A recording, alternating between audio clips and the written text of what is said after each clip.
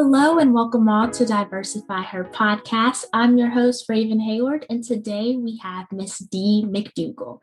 Dee is a global head of diversity, equity, and inclusion at Capco.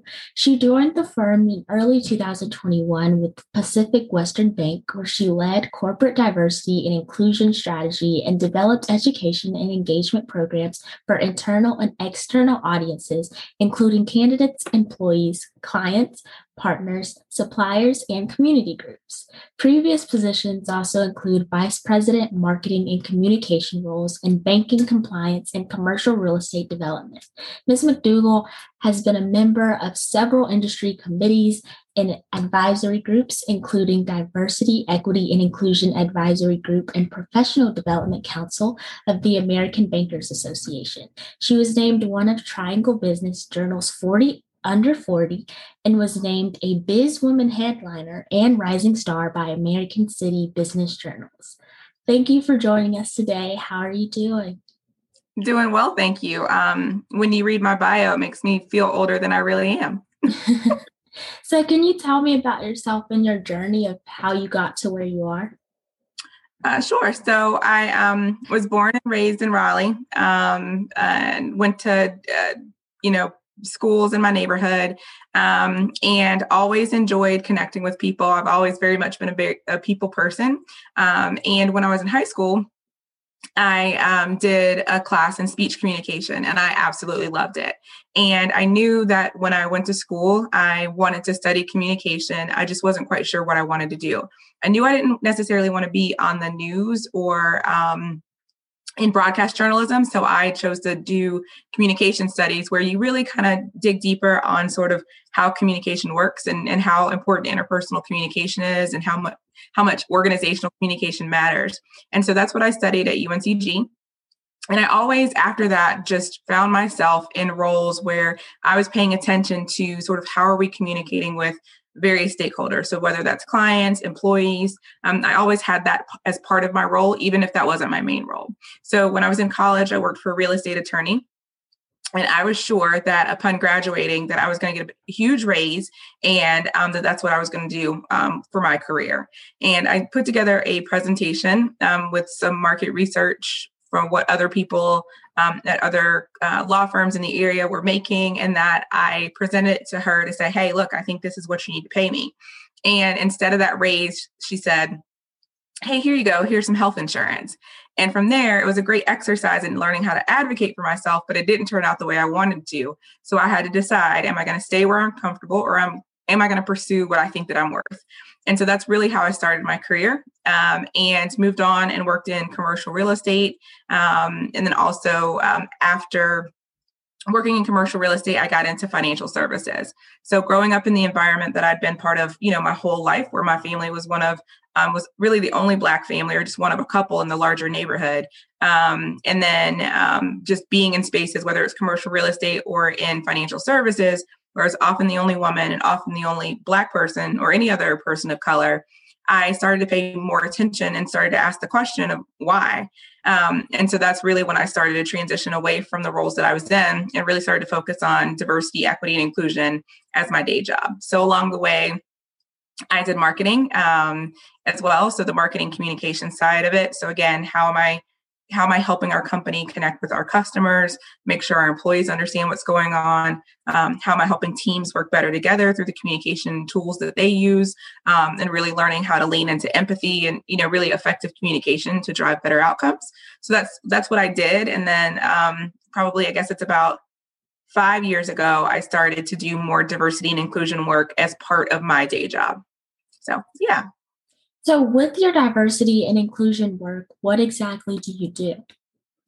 So my job is to make sure that the company is, let me break it down for you in 3 ways. So diversity is the sort of characteristics that we all possess that make us different. So this could be, race and ethnicity, gender, sexual orientation, religion, just a lot of different things that make us who we are. This also includes sort of personality type or management style that you prefer. There's lots of stuff that makes us who we are and what makes us tick. So that's sort of the diversity piece of it. Equity is fairness. So based on who you are and the different characteristics that you possess from a diversity perspective, do you have a fair and equal access to opportunity and resources based on who you are? So that's the diversity and the equity in DEI. And then the inclusion piece is, what is your experience like? So at work, do you feel like you have the same experience as other people based on who you are? Do you feel welcomed, valued, and included? So my job is making sure that people from all different backgrounds feel like they are welcomed, that they're valued, that they are able to contribute to the larger organization and the mission of what it is that we're doing.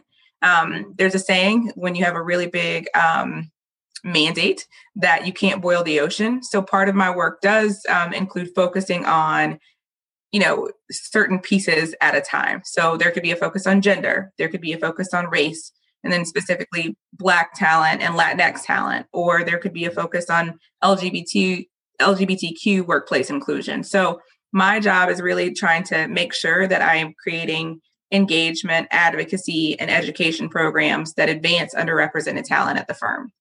And so what's really important to note there is that it isn't about fixing people who come from diverse backgrounds. It's not about saying, okay, Raven, as a Black woman, here are the things you need to do.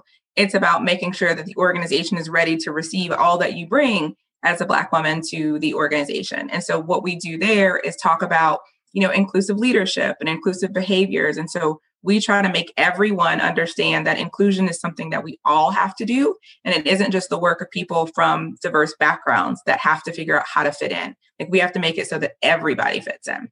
So that's kind of an overview of the work that I do, but day to day, this looks very different. I can give you a recent example. So with the federal holiday, so with Juneteenth being cemented as a federal holiday just yesterday on June 17th, what does that mean for our firm? And so what can we do? So I want to make sure that the folks within our firm, and as we're talking to our employees, that we're really being authentic in our response, and that we're not taking advantage of this moment and doing something that feels performative. So for a lot of companies, pre-George Floyd's murder, they never talked about Juneteenth, right? And so then in 2020, all of a sudden, everyone wants to start talking about Juneteenth, and they want to have, Black Power fists all over their T-shirts. And it's like, no, that's not authentic. We want to do things that are authentic, and we want to create change at a pace that's both sustainable and scalable. So today, what I do is I equip our leaders, and I talk to them who are mostly white and mostly male, and say, okay, here's what we need to do, and here's why we're doing it. So part of it is, being an internal consultant and coach for people. It's talking to employees from different backgrounds to listen to their concerns and challenges. And then I take what I hear and I go back and I try to fix the system. And sometimes it requires breaking the system because it was never built with us in mind. And by us, that means whoever isn't part of the in group. Mm-hmm. Sometimes it's delivering a training. It's welcoming people into the organization. It is building out our campus recruitment teams to say that we want to make sure that we're being more diverse. It's helping our talent acquisition teams think about schools that we might need to visit because they may not know. It's about understanding that people recognize that it requires an investment in this work, and that we can't just show up without investing any resources, whether it's time or money or something else, in order for us to be effective. So I do lots of different things from day to day, but I love it. So what are the best resources that have helped you along the way? So that's a really good question. I think that I have a really strong personal board of advisors. I think that's that's something that everyone should have, no matter like how old you are or like what your role is. I think it's important to have people who know you and know the work that you do, and that you listen to them and you value their opinion. And I think your personal board of advisors from a professional perspective is very different, or educational or professional perspective is different from your friends and your family. There may be a little bit of overlap, but sometimes you need people to call you out on your stuff. And so you want people who are going to, do that with you, and they're going to understand the challenges that you face at work, and then give you solid advice on how you take next steps. Sometimes my family has no idea what I do. And in my career, sometimes they haven't had a real understanding of what I do. So maybe their advice might not have been as relevant. But if I have another, marketing person that I'm talking to, or if I have another diversity and inclusion practitioner that I'm talking to, they're like, okay, I hear you, and here's something that you can, maybe try. So I think personal board of advisors has been helpful. It's overwhelming at times, but I think being current on news from a variety of different perspectives is helpful. Sometimes when we think of diversity, we think about it as just a certain type of person, but diversity really does mean someone who thinks differently from you. And so making sure that you are well versed in what's happening, not just in your own little bubble, but in other communities as well, can be helpful. It can also get you to a place where you understand why people are having a hard time accepting things. And so you can build something, you can build a response that addresses their challenges and fears instead of saying, well, I don't understand why you just don't get it. Like, so really having a more well-rounded view, I think is helpful. And then always learning. So, whether it's podcasts or articles or books, it can be overwhelming at times because there is so much information out there. But I think that those are the ways that I try to keep up with what's going on. And those are the things I think equip me to make better decisions. In your journey, what's been your biggest failure and what have you learned from it? See, biggest failure. I've had some tough ones. So I think the biggest failure is I stayed somewhere too long. I think that, so I'll take a step back. So I think that there are people in professional spaces that as I've gotten older, I realized that like not everyone's out here trying to go get it, right? Like not everyone is interested in that next promotion or getting more responsibility or learning. Some people are happy to master something and let that be what they do for the duration of their career. That's not me. I'm very much a person that is go, go, go. I want the next thing. I enjoy being challenged at work. Work is a part of my identity and I accept that and I appreciate that.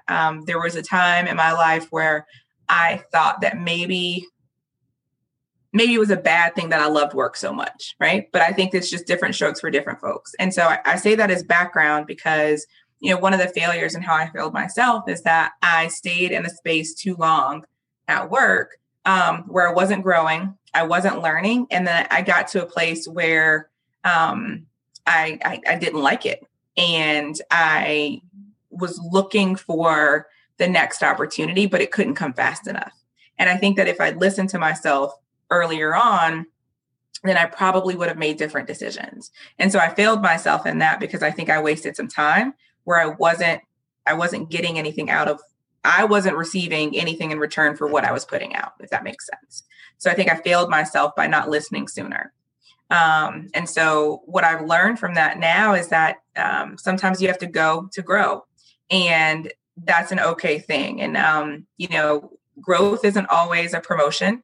It isn't always more money, right? But you need to be better tomorrow than you were today. And so if you don't continue to see that, you evolving or maturing or getting better at something or perfecting your craft, then I think you need to really pay attention to what's most important to you. So that's a failure in my career. A funny failure is this was probably 5 years ago, was hosting an event for work. And we had a bunch of our C-level executives who were in town. And at this point in time, I was doing marketing work. So we're hosting an event and it was a Mardi Gras themed party for all of our employees. And we had folks who'd flown in from across the country. And we just used a Spotify playlist. And I thought jazz, it's great. Mardi Gras jazz playlist. And when you work in like special events or marketing or whatever, you usually wear one thing during the day while you're doing all your errands setting up, and then you change your clothes for the actual event. So I was in my event clothes and I had on some 4-inch heels. And on this playlist, the beat dropped on this song, and I knew what it was. And the CEO of our company was in the room, and there is no clean version to this song. And so I had to scoot across the venue in my 4-inch heels to try to make it before the words to this song came out. So that was a fail. Not paying attention to figure out whether or not this was a playlist that didn't have any explicit lyrics. Got it done, got it taken care of, but I scuffed up my shoes and I think I was sweating at that point. So little fail. Things don't always work out the way you want them to, but everybody knows that when a Juvenile song, when the beat drops, you know what's coming on. And so that's what happened. Yeah. So what advice would you give to someone that wants to pursue a career similar to yours? Well, do they want to do what I do now, or do they want to have been on the journey that I've been on? I wouldn't change anything about my journey. I also love diversity, equity, and inclusion work. So which part would you like me to answer? Where you are now.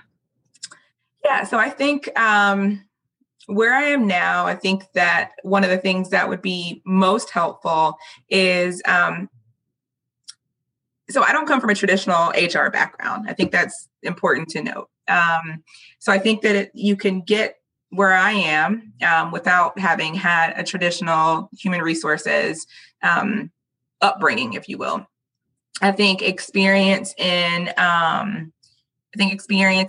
marketing communications or in employee engagement is helpful. I think some HR experience is helpful too. Now there are all sorts of ways that you can work in social justice as well. So I think experience working with people, experience talking to people at all levels of an organization and being able to establish relationships where people can trust you. I think that's the biggest thing. So whatever experience you have where you're able to demonstrate that you can get people to trust you and that you're able to communicate with people of all different backgrounds at all levels of the organization, that you're both accessible and approachable. I wouldn't be good at what I do right now if I was like, oh, I'm an executive and you need to schedule time to meet with me. Like that doesn't work, because diversity, equity, and inclusion work is individual self-work. Like when I'm talking to a group of people about bias, I am trying to get them individually to understand what they can do. And so if you are someone who is, wanting to be an executive and one that isn't approachable, this work isn't for you. You got to be in the weeds with people. You got to bring them along on the journey. And so that ability to connect and that desire to want to create change is really important. So you can get that in a number of different ways, but a passion for the work is really important, but you need to also have the expertise, right? And so I think that doing that kind of work, studying interpersonal communications, studying race or gender studies or religion or something along those lines where you have sort of the foundation for why things are the way they are. So whether that's, anthropology or sociology, liberal arts, and appreciation for data as well. And so my work is informed by what the numbers say. And so at the stage that I am now as an executive, I got to be able to look at the data and draw some insights from them. So that's important too. So I'd say that there are a number of things that you can do on the path that sort of gets you here. But I think that being well-versed across a number of different skill sets is going to be important. And you got to be able to play the game on both sides, right? Like I can put on a suit and give a presentation to the board of directors. Then I also put on a t-shirt and kick it with everybody else. And that I think is what makes people successful in this type of role. You got to be relatable. I think also patience is important too, because you don't create change overnight, especially the kind of change that is sustainable. So I say, like, we can't just go out and hire a bunch of diversity and then think that people are going to stay if we haven't done the work to like make the environment more inclusive. So you have to be willing to be invested in this work for some time to come. In what ways have you seen more women of color representation, and what more do you think can be done pertaining to your field? Right now is like the best time to be Black in corporate America and to be a Black woman in this space, because I think that there is a reckoning that's happening in corporate America where people are realizing at senior leadership levels, like CEOs are saying, well, I have really messed this up because I haven't been paying attention to it, or I've been asleep at the wheel and I have missed out on a lot of opportunity. So over the past few months, specifically probably the last 12 months, I've seen a lot of people, whether it's the 2 new Black female CEOs in Fortune 500 companies, or if it's, having new people being promoted to boards of directors for publicly traded companies, or promotion announcements that I've seen. Like, people are getting the attention that they have earned, but just they haven't received it over time, right? And so now is a really good time, but what we need to do is make sure that it doesn't require this kind of moment, this inflection point, in order for us to be able to continue to do this, right? Like, the spotlight isn't going to shine bright forever. We just have to make sure that, once things change, that we are now thinking about this forever, and that we don't just have this moment and then go back to the way things were before. I was reading an article about Ursula Burns, who was the CEO of Xerox. And she said something along the lines of, basically, for a Black woman or a Black person to make it to like C-suite in Fortune 500 or other really big companies, it's an anomaly, or people think you are exceptional. And I mean, that's kind of both good and bad. Like, you do want to be known, no matter your race or background. You want to be thought of as a rock star, right? But you don't want to be thought of as the only rock star, because it's not that you're so great that there's no one like you. It's that the systems are in place to keep people like you out, and you've just made your way through that system. And so she says something along the lines of, like, I'm not exceptional. I have a seat at this table because I'm as good as you are. And that's what we need to do moving forward. We need to continue to create space for people who are as good as the people that are already there.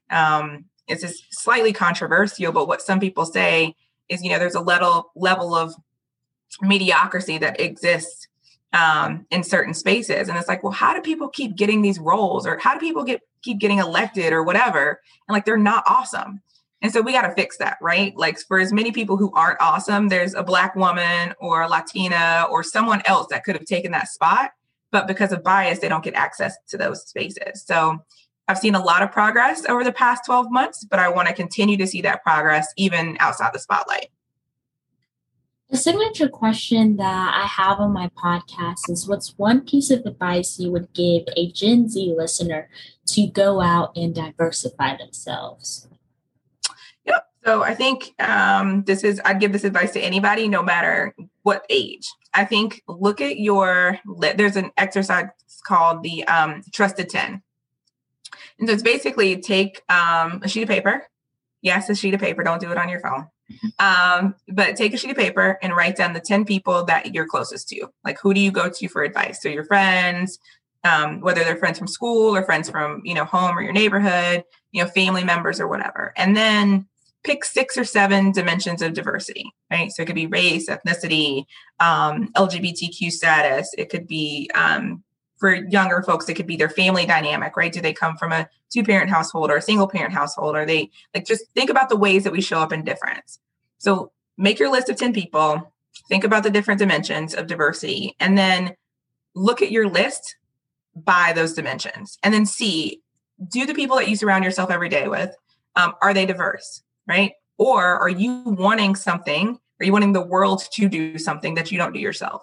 Right. So are we wanting people to say, yeah, we have diverse networks, but then when you look at your own, you don't have a diverse network. Right. Yeah. So I think that's one of the things that we really need to do is we really need to take stock of, like, who do we surround ourselves with on a day-to-day basis? And of course, as humans, we have a tendency to want to be close to folks who are most like us. Right. But we are better and we make better decisions when we seek the input of people who aren't like us, right? Because they challenge us. People from different backgrounds ask questions about things that maybe you hadn't thought about, right? You say, oh, I hadn't thought about it that way, because they're approaching it from their lived experience, not your own. And so I think that my advice to anyone who is looking to, take steps to diversify their networks, right, is to say, what does your existing network look like? Then my advice to, young Black Gen Zers or millennials would be, own every bit of the richness of who you are. I I'm at an age, or I grew up in a time where I wasn't sure, like it wasn't, I didn't necessarily have the space. My parents taught me to be proud of being Black, right? So I grew up in an environment where like I was taught to embrace my Blackness, right? And to be excited about it and all the things, right? But I have plenty of peers who weren't. They felt like they had to shrink their Blackness in order to be accepted. And so the reason I work so hard in diversity, equity, and inclusion work is so that people who are younger than me, who are entering the workforce, that they get to show up in the fullness of their Blackness, right? And the fullness of whoever it is that they are, so they don't have to shrink themselves, right? So, earlier in my career, I never would have worn my natural hair to an interview. Absolutely would have straightened it, 1,000%. Now, I'm not doing that. If I want to straighten my hair, I will. If I don't, I won't. But that's going to be a decision that I make, because I want people to feel like they can show up as their natural selves. And it's not about what you look like, it's about the work that you produce, right? Mm-hmm. So my advice to younger people is really be comfortable with who you are and don't feel like you have to shrink any part of your identity to fit in, because we want you to bring that richness of who you are to the workplace, because it's that perspective that's going to help us all be better together. I love that. Thank you so much. Where can our listeners connect with you online? Sure. So on Instagram, I'm at dee.mcd. On LinkedIn, just find me at D McDougall. I don't tweet often, but my Twitter handle is at There Goes D. Okay, thank you so much. There you have it, everyone. Miss Dee McDougall. I'll catch you next time on Diversify Her podcast.